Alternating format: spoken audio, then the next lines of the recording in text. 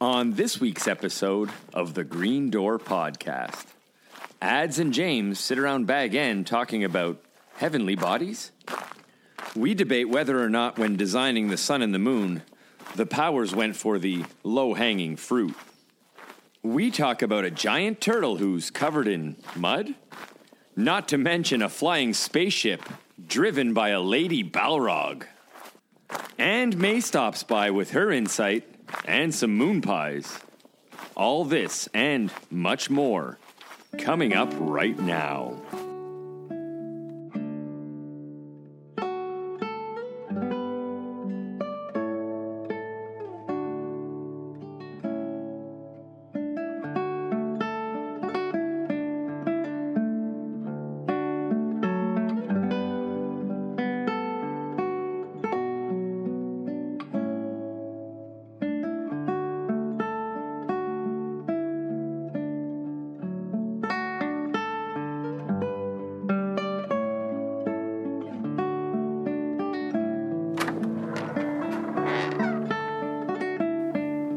Ads, so great to see you. Happy late New Year, buddy. It's February.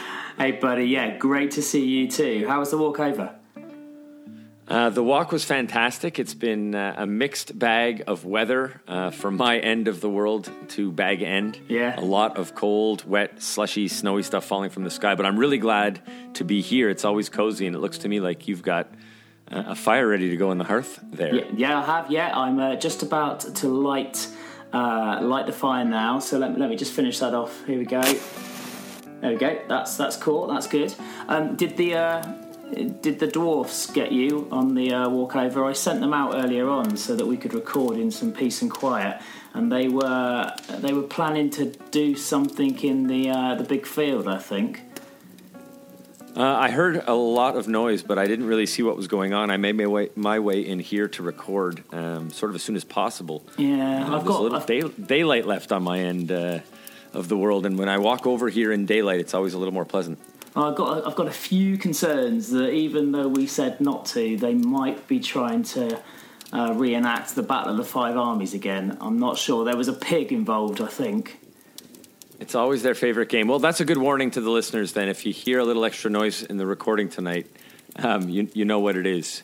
Certainly not misbehaving children, probably dwarves running amok. I'd second that, definitely. James, do you want a biscuit? I have found a couple in the larder. This one's a chocolate one, I could smell them before I open the door, Ads, and absolutely, yeah, pass one of those over here, please. Yeah, here you go there, mate. I'm going to just take a bite myself. That's good. That might be delicious. One of May's. That could probably be one of May's, exactly what I was going to say. Yeah. And always delicious. Yeah, they are good. Well, welcome, everybody. Welcome to the Green Door Podcast. It's 2020, and we're not going to make you wait much longer. We're going to dive into the pages of the Silmarillion. We left you in the dark, and today we're going to talk about the sun and the moon. We are. Ads, are you excited? Excited to jump in? Because I always get really excited on recording days. This has been an episode that we've been trying to do. We have actually done. We've physically done this episode before. It feels like we're having deja vu, eh? And we had a few technicalities. So, yeah, it's always good to sit down and speak with my buddy from across the seas. It's actually half eight with me, and it's a little bit earlier for you, I believe. So, yeah. Yeah, officially my kids are at the ski hill and I'm home alone, but they'll be trampling in soon, and hopefully they'll have their ski boots off, or those dwarves are going to be making a lot of noise above us. Definitely. So, mate, where did we get to? May. Where is May? That's a question for us. That is true. May is officially she's not here. She was here, and you may just hear her popping in and out. In fact, by the window, I think I hear whistling. Yeah, there she goes. See, so you may hear May in and out of Bag End, but I don't think she'll be here for long. I do know that she promised Ads to enlighten us on some Norse mythology and some history of the sun and the moon. She did. Creation stories, so we will hear from her. Because there was a danger, James, that Maythology was going to have to be renamed Jadsthology for tonight, but hopefully May will get some input, so if we can still call it mythology. Ads.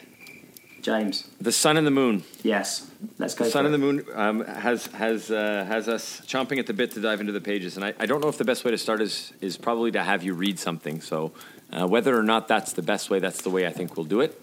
Okay. Ads, if you could cue us up, and just before Ads dives into the pages, I'll summarize where we were, since it's been a little while since we got together and spoke about it. We were left in the dark because the trees have fallen. And that giant spider and that Morgoth Melkor rascal have ruined everything and left the Valar in silence and in council, and everything's dead in the Undying Lands. Not everything's dead, but the trees are dead and everything's dark in the Undying Lands.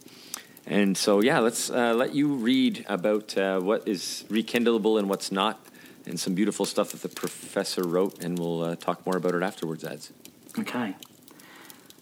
Then Manwë bade Yavanna and Nienna to put forth all their powers of growth and healing, and they put forth all their powers upon the trees. But the tears of Nienna availed not to heal their mortal wounds, and for a long while Yavanna sang alone in the shadows. Yet, even as hope failed and her song faltered, Tel Perion bore at last upon a leafless bough one great flower of silver, and Laurelin a single fruit of gold. These Yavanna took, and then the trees died, and their lifeless stems stand yet in Valinor, a memorial of vanished joy.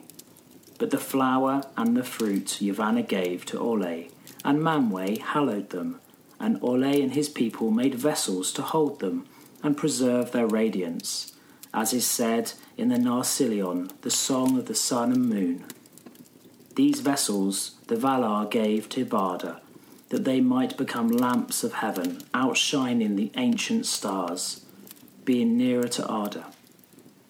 And she gave them power to traverse the lower regions of Ilmen, and set them to voyage upon appointed courses above the girdle of the earth, from the west unto the east, and to return.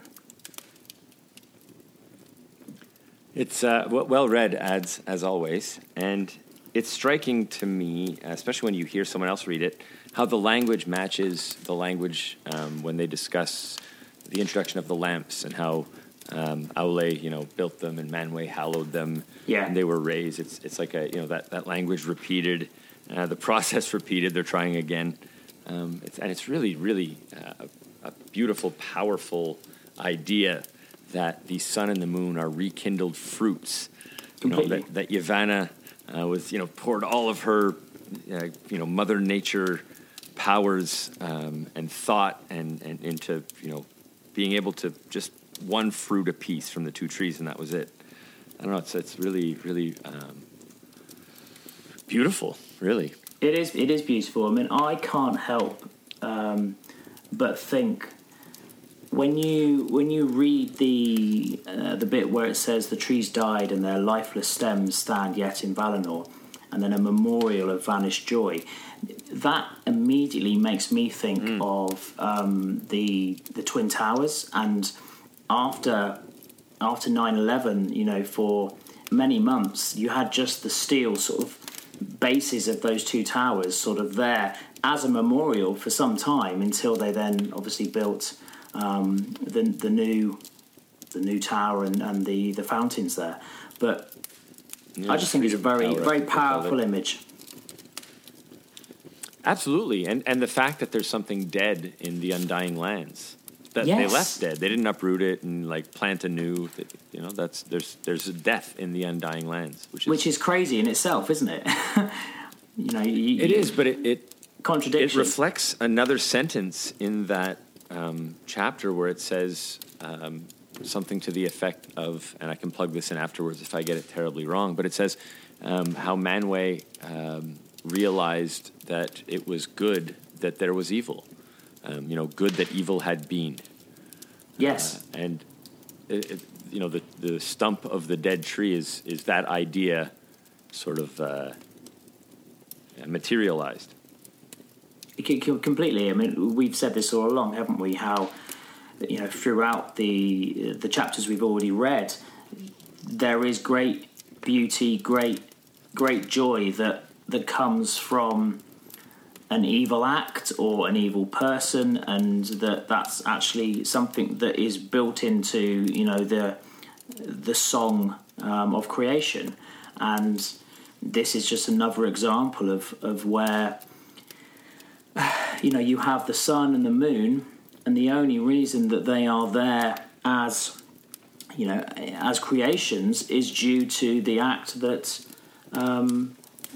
Melkor and that big spider did. Ungoliant, she's awful. Thus, even as Eru spoke to us, shall beauty not before conceived be brought into Ea, and evil yet be good to have been. That's right at the top of page 110 in mine. And so, the idea that they leave the tree stump there is a pretty powerful one. Yeah, it's like a reminder to them. It's not just a reminder of sort of the mistakes, I don't think, although I'm sure it can be seen that way. But I think also a reminder that nothing is for nothing. That even the worst day breeds better days, and I that's a pretty powerful thing for a Christian. I think that's a pretty easy parallel, or the easy line to draw. Yeah. To someone of faith. I'm not someone of faith, but I like that idea a lot, so I can buy into it. And do you know what else, James? That in that sort of hour of evil, in the act that was, the Valar, as the texts say, they actually mourn the loss of Feanor more than actually the loss of these wonderful trees. And the exact opposite of what Feanor sort of was accusing them of, right? Exactly. Thinking, you don't care about me, you don't care about your people, you only care about this tree, you want my Silmarils, you want the light, so you don't care about us or my creations. But really, that's a big point that's important to make. It makes Manwë cry. I mean, this is a really powerful kind of act, and I wonder, and I guess I'd like your views on this, but Feanor's actions, is this something that they've always known that he was going to turn bad? Because they seem to mourn what he could have been. So that to me suggests that part of him wasn't necessarily set in stone, in the song. And I wonder whether that is the case, or whether actually Manwë, because he's crying, it's almost like we couldn't change that. It had to happen. Yeah, that's a really good one. I think it's really debatable and depends on your point of view. But for me, I think it's like the Valar have an idea.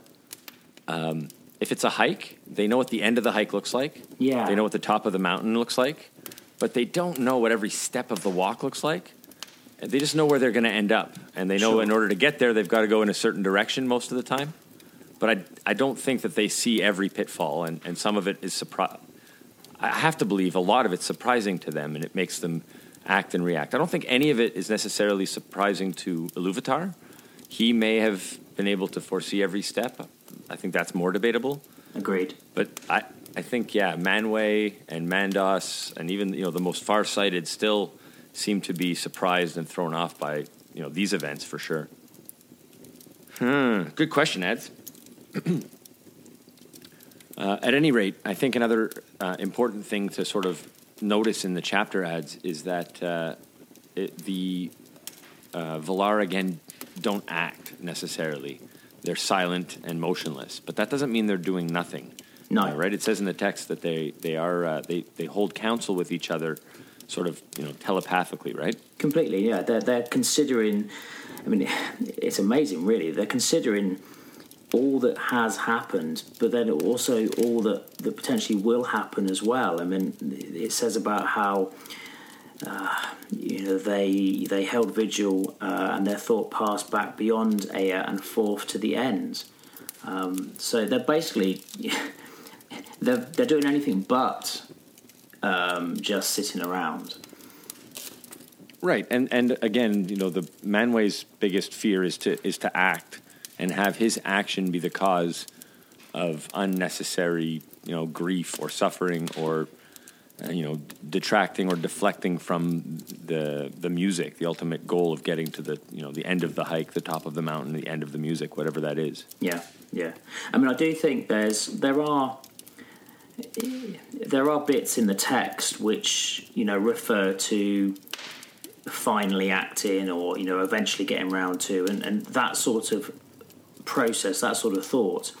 And the only thing I guess I looked at when I read this again, you wonder whether they would have been able to get a bit more out of the dying trees if they had acted physically a little bit earlier. So I appreciate that they were obviously sitting around and they were debating everything, but I guess there was a period of time when those trees were dying, and if they had just physically tried to revive them a little bit earlier, maybe they'd have got more than the one flower of silver and the one fruit of gold. But in saying that, that's fair. They don't need any more than that, though, do they? Twin That's suns. the thing. Yeah. Well, Star Wars. Yeah, two suns. Agreed. But if and I think there is evidence of this from earlier in the book, and greater minds than me will be able to immediately jump on exactly when this was said. But I get the feeling that actually this is being predicted by, I want to say, Mandos already, about how the great light, this great light would actually bring about the ending of the elves. So I don't think he was thinking about the trees with this. No, does that make sense? You're right. I think he's known there is going to be this sun. And as a result of the sun... And the men were going to be born. Yeah. The second born were going to be born under the sun. Mandos knew a whole lot that he kept to himself. So, again, it's all about, what they know they've got to get to, and actually how they get there is kind of irrelevant in a little bit. I feel like our good buddy Jeff LaSala probably said something really smart about this.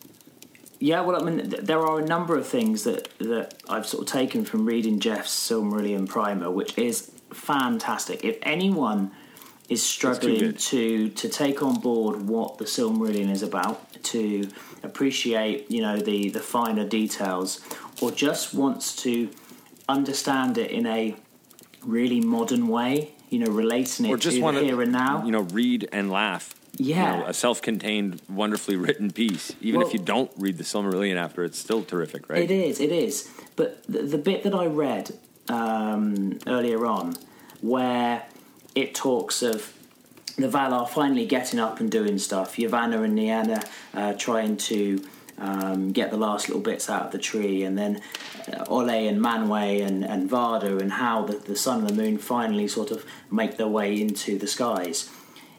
Jeff described that as a bit of an A-Team montage scene. In 1972, a crack commando unit was sent to prison by a military court for a crime they didn't commit. These men promptly escaped from a maximum security stockade to the Los Angeles underground. Today, still wanted by the government, they survive as soldiers of fortune. If you have a problem, if no one else can help, and if you can find them, maybe you can hire the A-Team. We hopefully know what you mean when we say the A-Team. So there was always in the A-Team a couple of minute montage scene where they'd be stuck in a garage, they'd be locked in, there'd be some 80s music in the background, and they'd make like an armoured tank out of like paper mache and a few balloons or something. And yeah, right. This scene is very much kind of like, right, activity now, let's do this, and then we'll solve the problem. And I loved it. I just thought, yes, Jeff, that is perfect. He's just that's his gift, though. It's putting it like a modern spin and I mean, I'm pop hoping culture take. Yeah. I'm hoping you've got some A-Tune music playing in the background now. Of course I do. That's absolutely going to happen. I know you They too well. MacGyvered the situation with the other 80s reference. But yeah, no, Jeff, read Jeff LaSala's primer at Tor.com. Read it and then read it again. It makes the Silmarillion more fun. And if you know the Silmarillion well, you'll really get a kick out of the humor in his primer. It's really You good. will. And what's brilliant as well is, as I think you said, James, you read the Silmarillion, you then read what Jeff thinks or how Jeff writes about it, and then you go back and read the same bit, and it makes it so much easier to understand.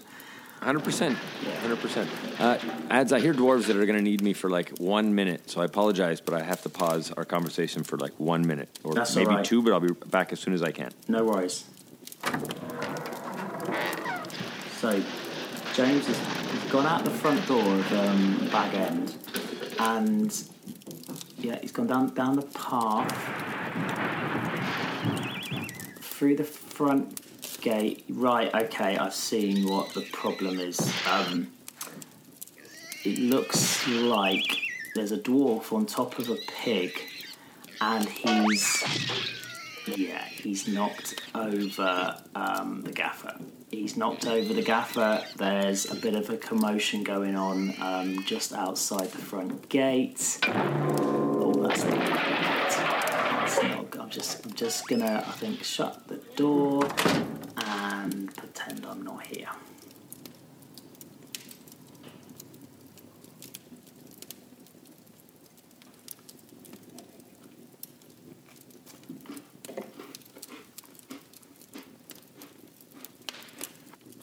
For the last time, lads, leave the pigs alone. Oh, brother. Well, I think I got everything settled, ads. We're going to have to bring some ice up to the gaffer. Whew. I'm going to gather myself here. Worked up quite the thirst, but I think everything's under control. So, ads, if you wouldn't mind, I'm a little thirsty. I'm going to just take a bit of this ginger beer. I like the spicy ginger beer myself. Can you pour me some? Absolutely. Here you go, buddy. Oh, that looks great. Yeah, no, it's good stuff. Cheers. Oh, wow, yeah, cheers.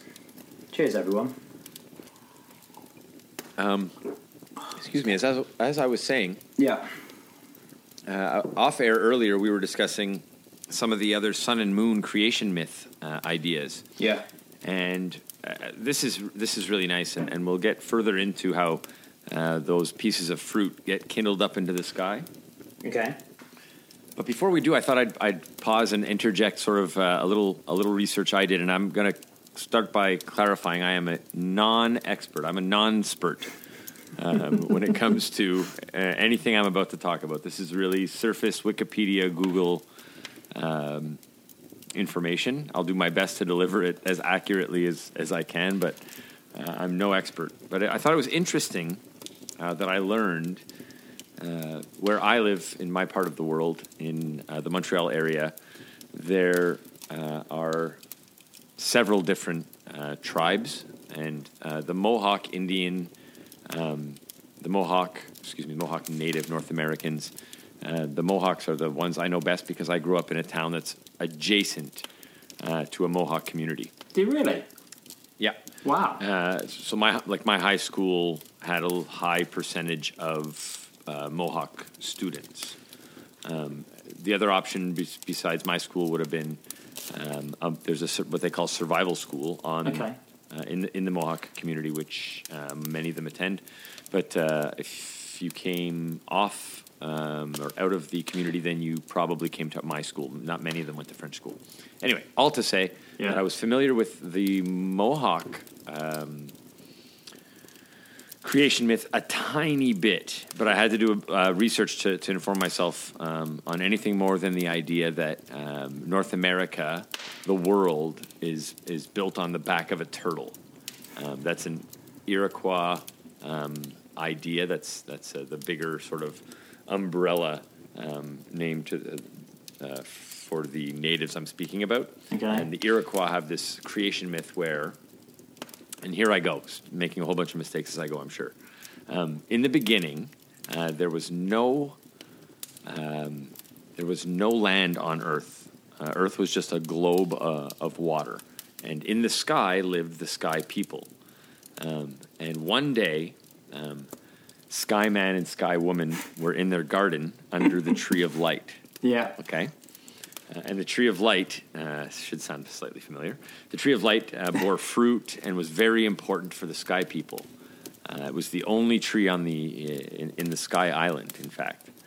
And one day, Sky Woman tells her, and this is where the myth, the legend gets a little foggy. Depending on where I went and where I read and who I listened to, Yeah. it's her husband, it's her brother, it's her father.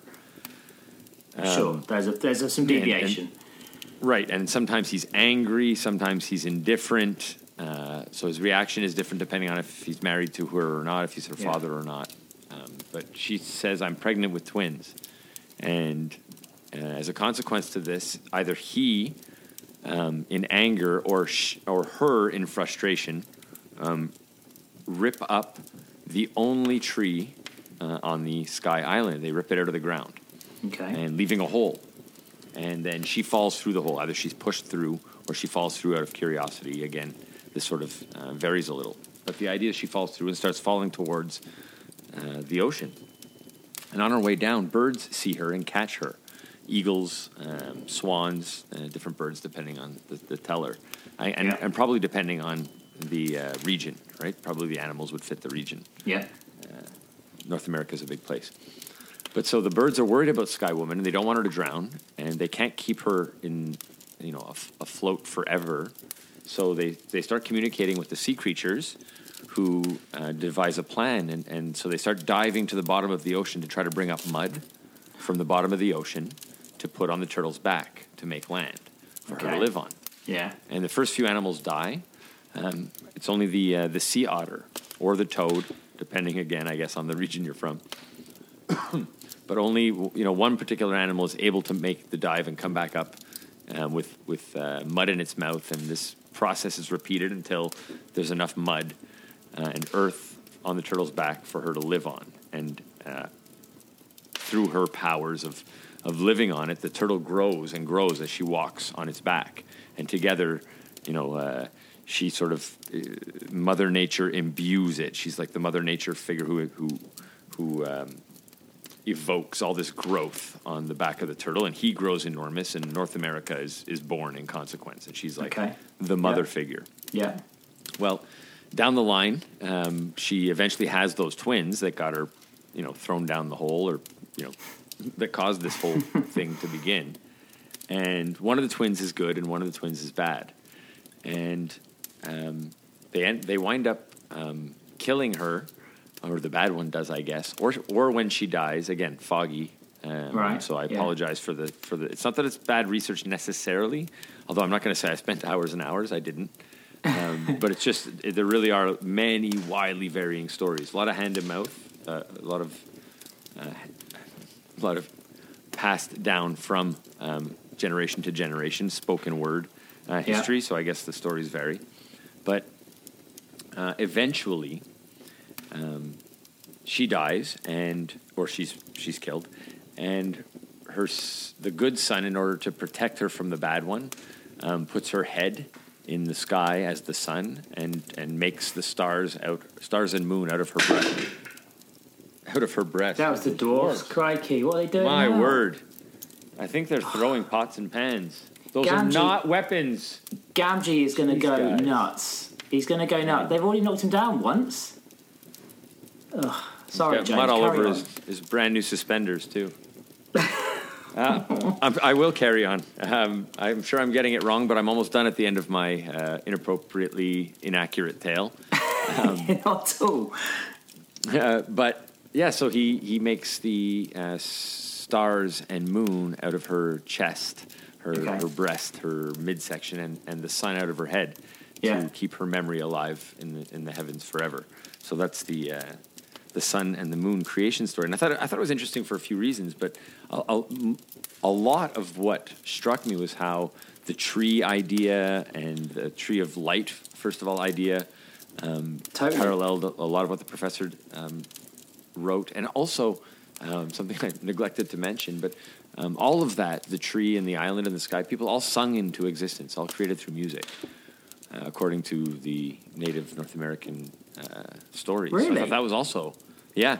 That's a real connection, isn't it? An interesting, strong connection, and I don't think it was drawn on by the professor. I've never heard that before. Maybe it was. He's a pretty well studied and educated man, but I don't think he drew on that specifically. But I thought it was a nice parallel. It'd be really interesting to know what May thought of that.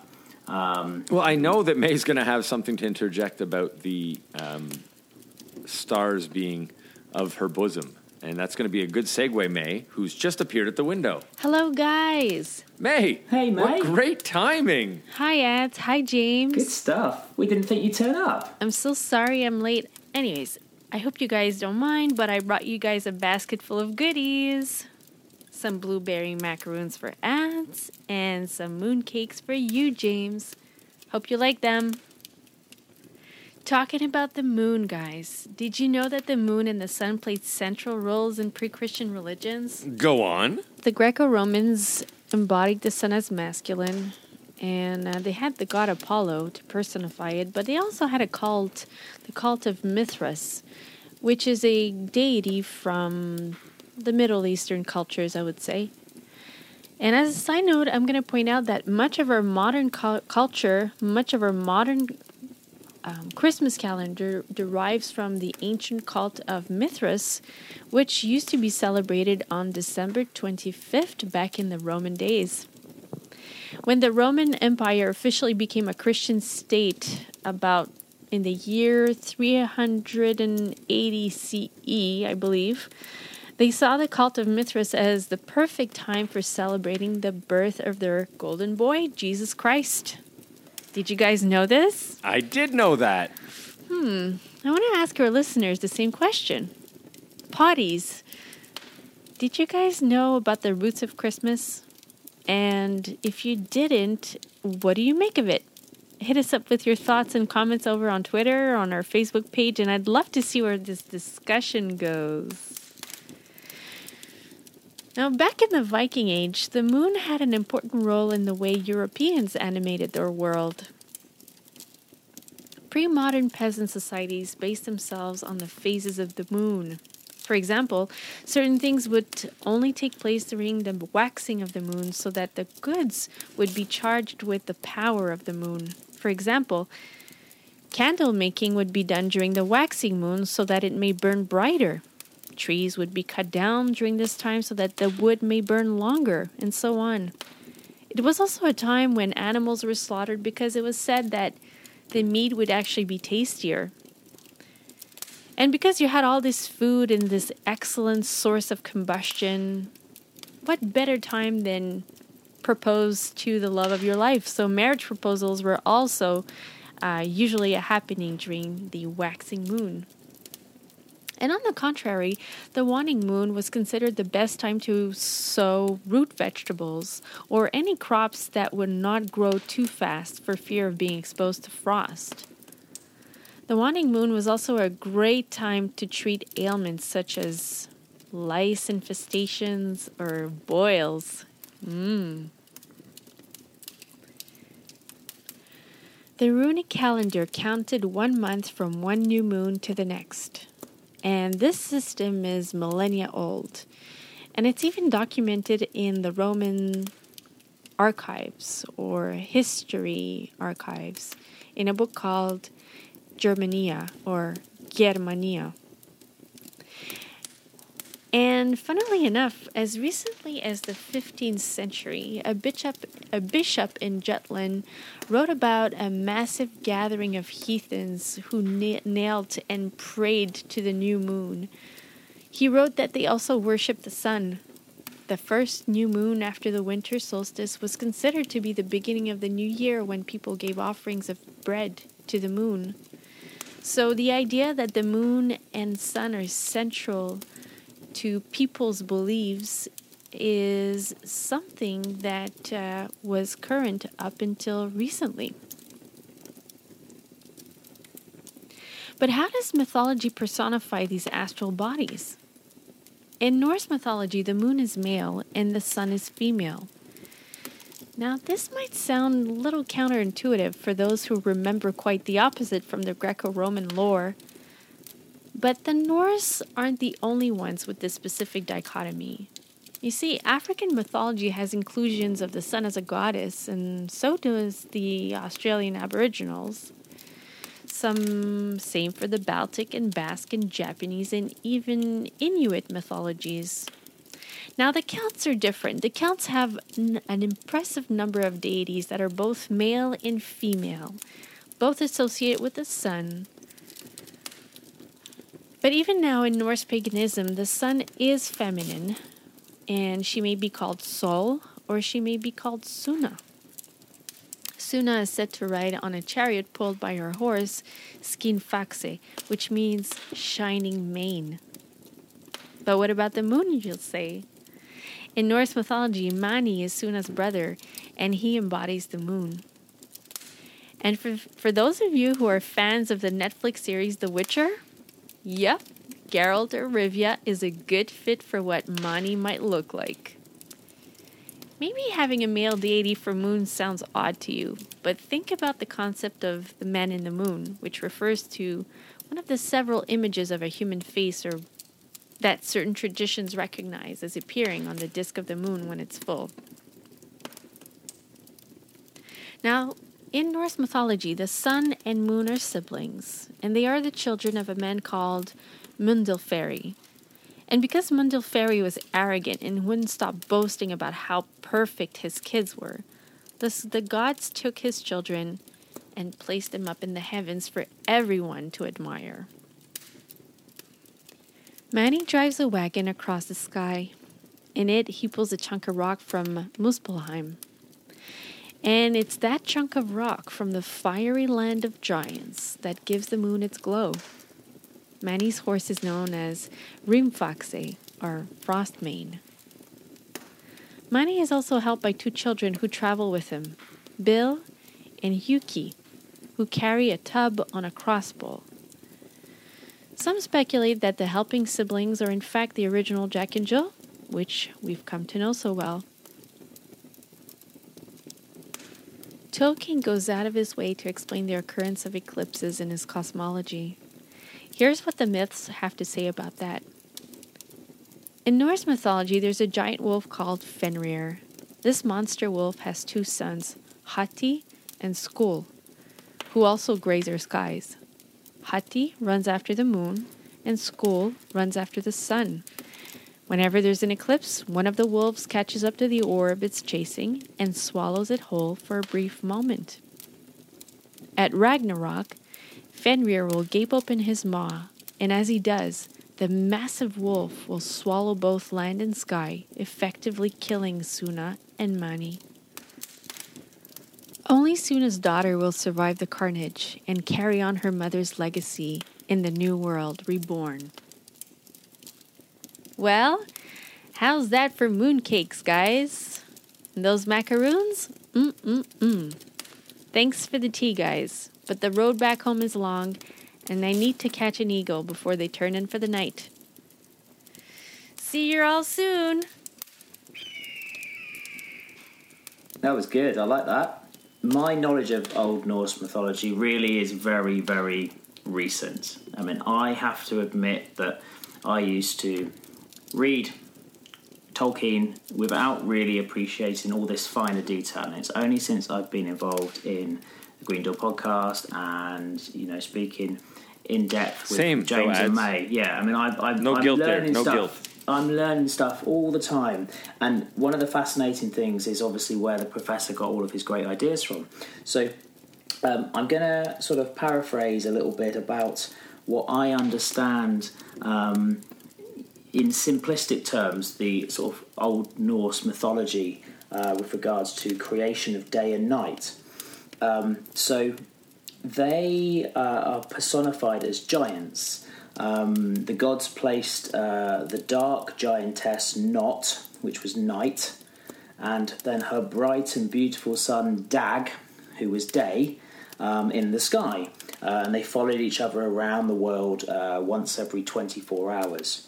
But the gods also took the beautiful brother and sister Mani, which was the moon, and Sol, which was the sun, and they put them in the sky as well.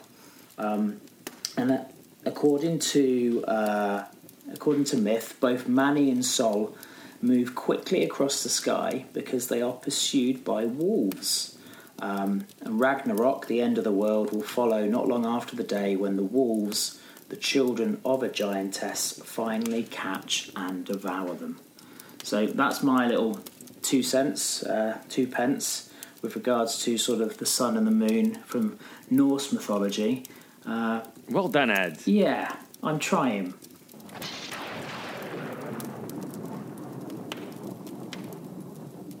A Gandalf lightning strike interruption, because Ads is doing better than trying. That was a great input section, and the reason we had a little overlapping information from May and Ads there is because we weren't able to actually get together to record.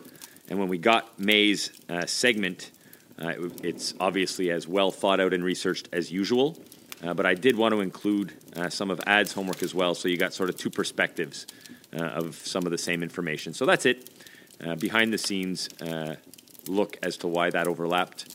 I know we probably tricked you with our incredible editing magic, but we were never all together for this episode. I'll get you right back to it, though. No, I think that was great. And I just love how he gets all these ideas from everywhere, really. I don't doubt that he would have known about the North American from the Mohawk perspective, as you said. We don't have any evidence, but he was so well read, and he would have, I'm sure, looked into not just the Norse mythology, but all sorts.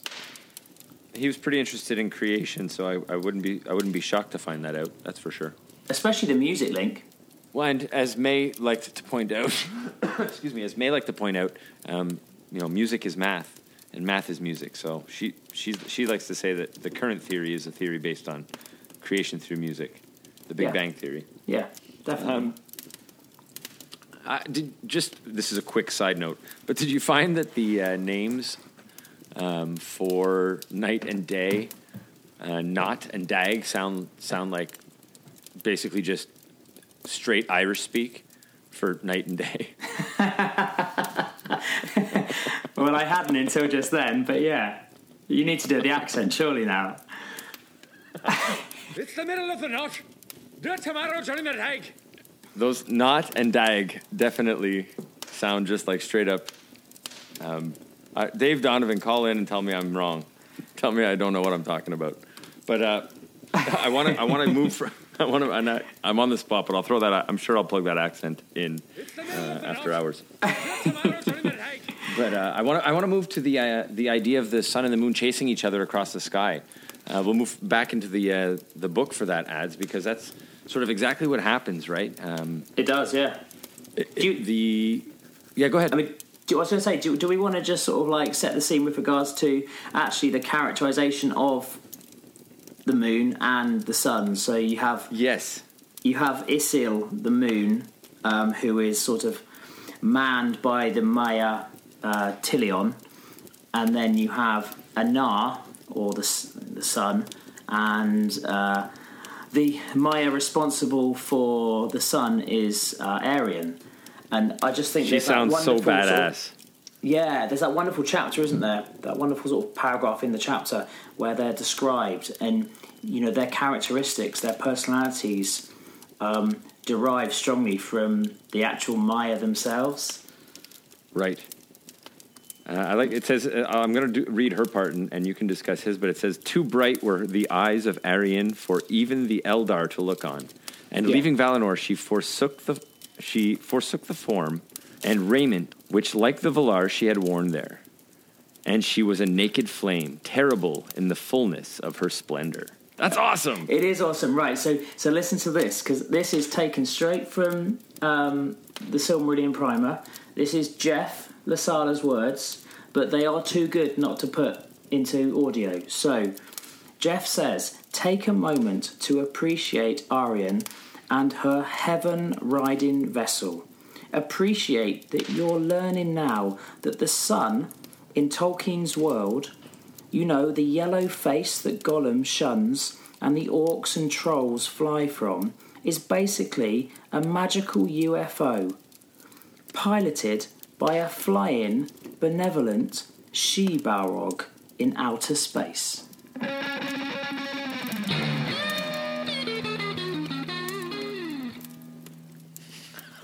How good is that? Magnifique. Perfect. Wonderful. Yeah. Magnificent. Yeah, and that's just the I love sun. You move on to the moon. So this is Tilion, who's a hunter of the company of Orome, and he has a silver bow. He's a lover of silver. So we see the moon. We understand this shiny orb in the sky, but the Maya that is in charge of guiding the moon across the sky is silver, like silver, etc., etc. It's just.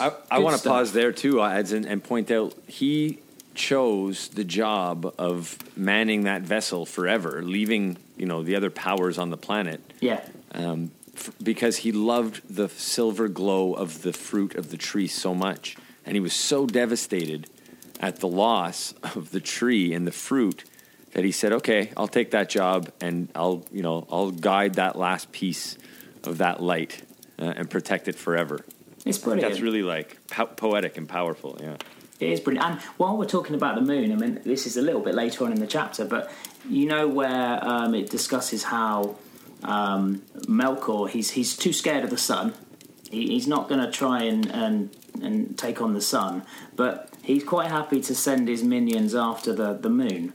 And it says Morgoth hated the new lights and was for a while confounded by this unlooked-for stroke of the Valar. Then he assailed Tilion, sending spirits of shadow against him, and there was strife in Ilmen beneath the pass of the stars.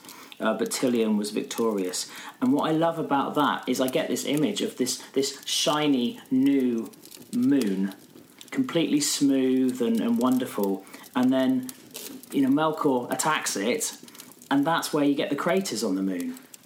100%. And it's, I just love again, that like idea. we've spoken about in the past, it ties in. When you connect something in our real world to this fantasy world, it just makes everything more real. It's brilliant. Believable. It's brilliant.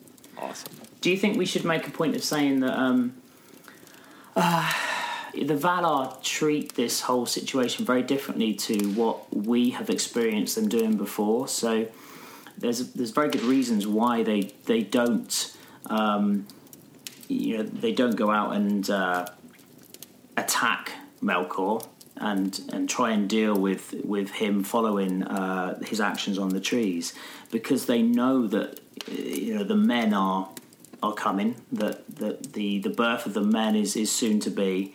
And the last time they went out and sent Tolkien to have a play, the Middle Earth was somewhat damaged. And so this way... they didn't want to smash the men. They didn't know where they were, right? That's didn't. the other problem. They didn't know where. And they also know that the men are more vulnerable than the elves, I suspect. And so, Right. any damage would have really, really caused problems. So the sun and the moon is their way of sort of trying to provide a service to Middle-earth, to give light instead of sort of strength, I guess. No, absolutely. It was like protection, and it says just about that at the end of this chapter when it says, and then after they set the two vessels into the sky, and the moon had a hard time keeping time and was chasing the sun but couldn't get too close, and would even burn himself, and it gives you this great imagery of the moon waxing and waning and being off time and sometimes being in the sky at the same time as the sun, even though it sort of feels like he shouldn't be. And I love that moment in the day. Like I used to like when I was a kid and I'd be playing sports, and if I looked up and saw the moon out in the day, I felt like it was like I had extra powers that day. I always liked that feeling of seeing the moon in the sky as a kid. No, agreed. It's great. And as you said, it happens a fair bit. It's one of those links to us and what we appreciate. And I just love the way Tolkien brings that into this wonderful story, into the myth he's created. I mean, I love the bit where it says about how the sun is drawn down by the servants of Olmo. So you get sort of the sun sort of sitting on the sea a little bit. Of course. And that takes me back to, younger days watching the sun go down in Ibiza, and having a beer and listening to some chill-out music and just seeing the sun sort of slowly descend into the sea. And when it gets to the sea, that it does that melting thing where it looks like they're chilling together, right? It looks like they're hanging out, the two of them, because of the colors and the dispersion of light, and definitely. No, it's just a really clever chapter, and creates this wonderful imagery throughout. What do you make about the Valar choosing to isolate themselves? Well, it's going to lead us nicely into the next chapter, that question, but I'll say I think it's more of the same. They did the A-Team scene where they finally realized some action was necessary, and then another analogy would be like all 80s movies. Yeah. All 80s comedies basically had one scene where they would fix something up, someone's car, the frat house, the whatever it is, the makeover for the person who needs the job, clean up after the party, but would happen in about 16 shots, quick action shots, and one song, and then the whole problem would be cleaned up or the whole house would be renovated. Yeah. And that's sort of what the Valar did here. And then they go back to okay, now we'll just sit back and do nothing. And they go and they sit in the Undying Lands and they light the sun and they say, okay, now we wait, now we watch. Yeah, because they very much, they raise up the mountain walls, don't they, of the Pelori. They create the Enchanted Isles, which always makes me think of Harry Potter. So, the idea that if anyone gets too close to these Enchanted Isles, they forget they've left the cooker on or whatever, and they have to go back home. And the same thing happened with Harry Potter with the protective spell where Hermione set up around her, Harry and Ron. And if you got too close to it, you'd forget or remember something that you needed to go and do, and you wouldn't go any further. And this sort of protection that the Valar then create around themselves, it does set the scene, as you said, for future chapters, especially the next one of Men, where we see how the relationship that the Valar have with the elves, and then the relationship that they have moving forward with men, is extremely different from this point on. Absolutely, yeah. Different than it was with the elves, and different than the elves have with men as well. Like, those two relationships are also very different, right? The men and the elves, although more like each other in the beginning, as we'll get to, certainly did not understand each other very well, and took some time getting used to each other. If they ever did, I don't know. Yeah. Did you like the last little bit where it mentions a certain mighty mariner of song? Oh, but he's so great at that. He does that in this chapter and the very next one, which we're going to discuss shortly. I can just feel like we're going to get that next episode in the bag in the near future. Ads. Yeah, well, I think we might need to. I agree. But no, he does, doesn't he? Yeah, he sets the scene. He's kind of he gives this little pointer, oh, this is going to come along, or actually, I'm not going to tell you anything apart from this, and then proceeds to tell you quite a lot. He says essentially at the end of the chapter, and then the powers decided to raise the mountains unsurmountably high and put an unpassable barrier that no one ever did except one guy. And then you're like, oh, okay, here we go. And I'm not going to go too much, but that one guy, there is apparently, I was looking into this, a second prophecy of Mandos that this individual will return from the sky for the love of the sun and the moon, that Melkor would otherwise have tried to blot out, and then fight in the Dagoraph, which is, I believe, the end of time, the end of world. So, yeah, nice little connection to the sun and the moon with this very famous, fantastic, wonderful individual that we will learn to love in a few chapters' time, I would say. Yeah, not too many. We're getting there. We're getting there.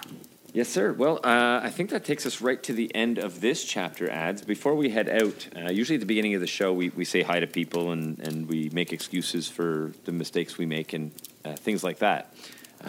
We just wanted to jump right into conversation, but I think now, Ads, would be a good time for those who have listened to the end. If you want to, tune out and see us next show when we get back into the chapter talk. We're probably done with the chapter talk now, but I'd like to just say hello to some people.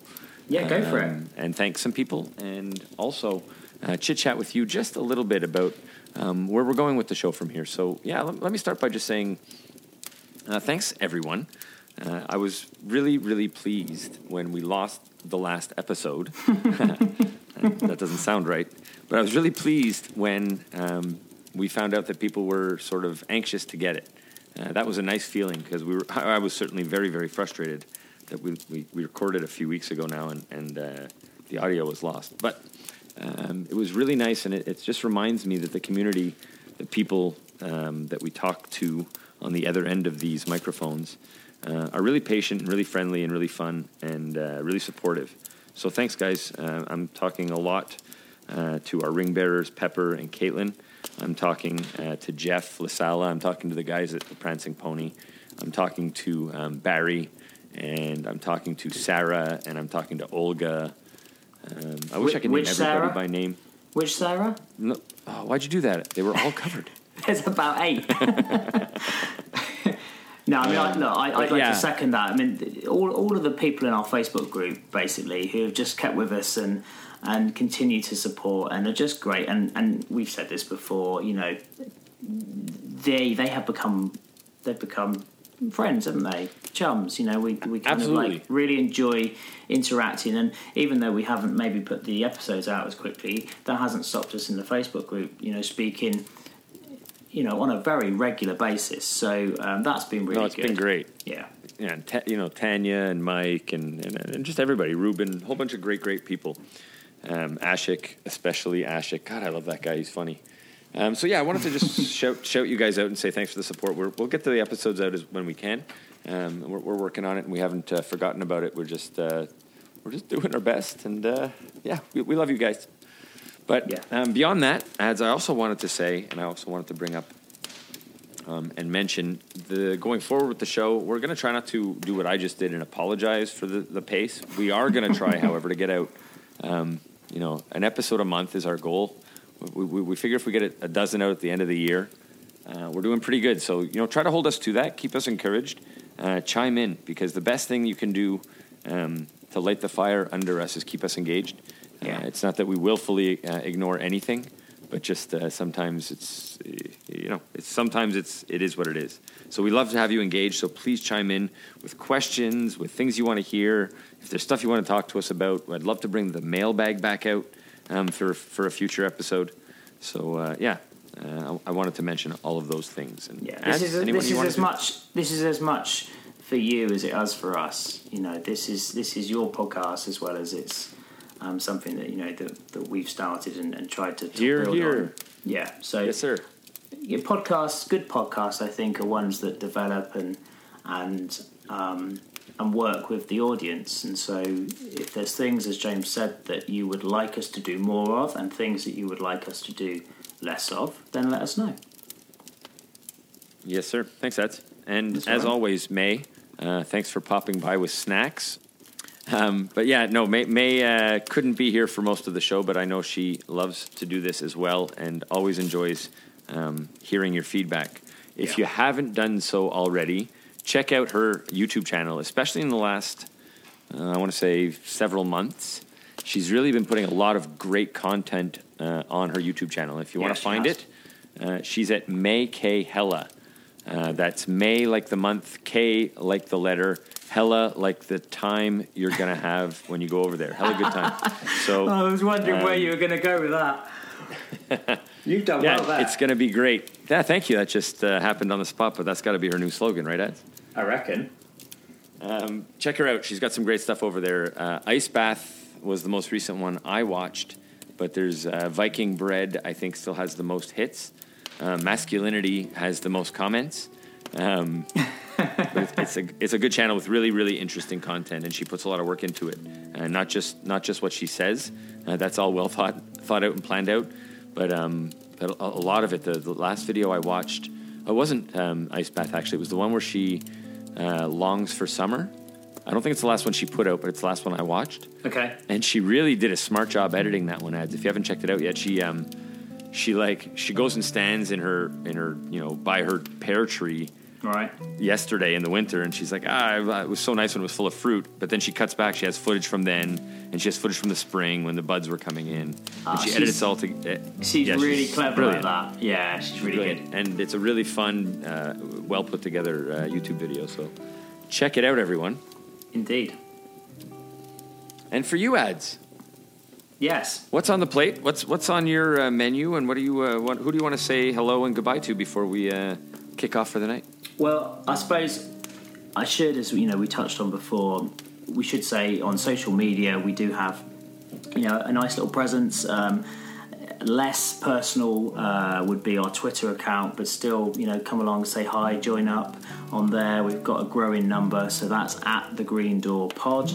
And then on Facebook, behind sort of a private, or in a private space, we've got the Green Door Podcast. So if you come knock on the door, you will find that it is opened, and you can then come on in and take part in all of the fun discussion that goes on in there. And as I said, it is on a pretty much daily basis. There are various bits that are done by some of the friends that are in there. So there's blogs, and there's that fantastic one that Olga does.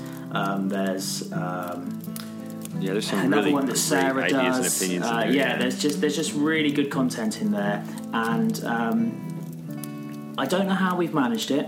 It's not sort of something we're doing, certainly, but there appears to be only nice people in there, which is great. So I know how we're it's a safe and managing it. secure place. Good people attract good people. There we go. That's what it is, Ads. And you're a good people, so always fun to do this with you. I'm glad you made it out tonight, buddy. Yeah, likewise. I think we should probably, if you fancy it, we should probably brave outside and see if we can find what those damn doors have done. I'm a little bit worried what Gaffer's going to say to us tomorrow otherwise. Assess the damage. That is a good idea. Let's throw a log on the fire and make sure that the screen is closed. We'll go and take a quick peek on the dwarves and say goodnight to everybody.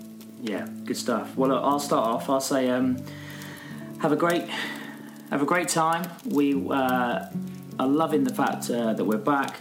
Look out for us, especially at unlikely times. Good night, dear hobbits. And I'm James saying, keep your feet and happy wandering, everybody. See you Good night, later. Eds.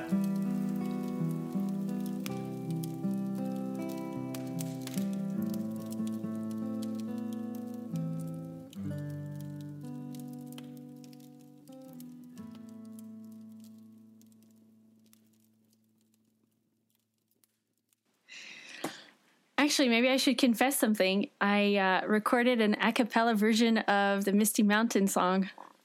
I just ended up recording the a cappella version, but yeah, might be fun to plug it in somewhere.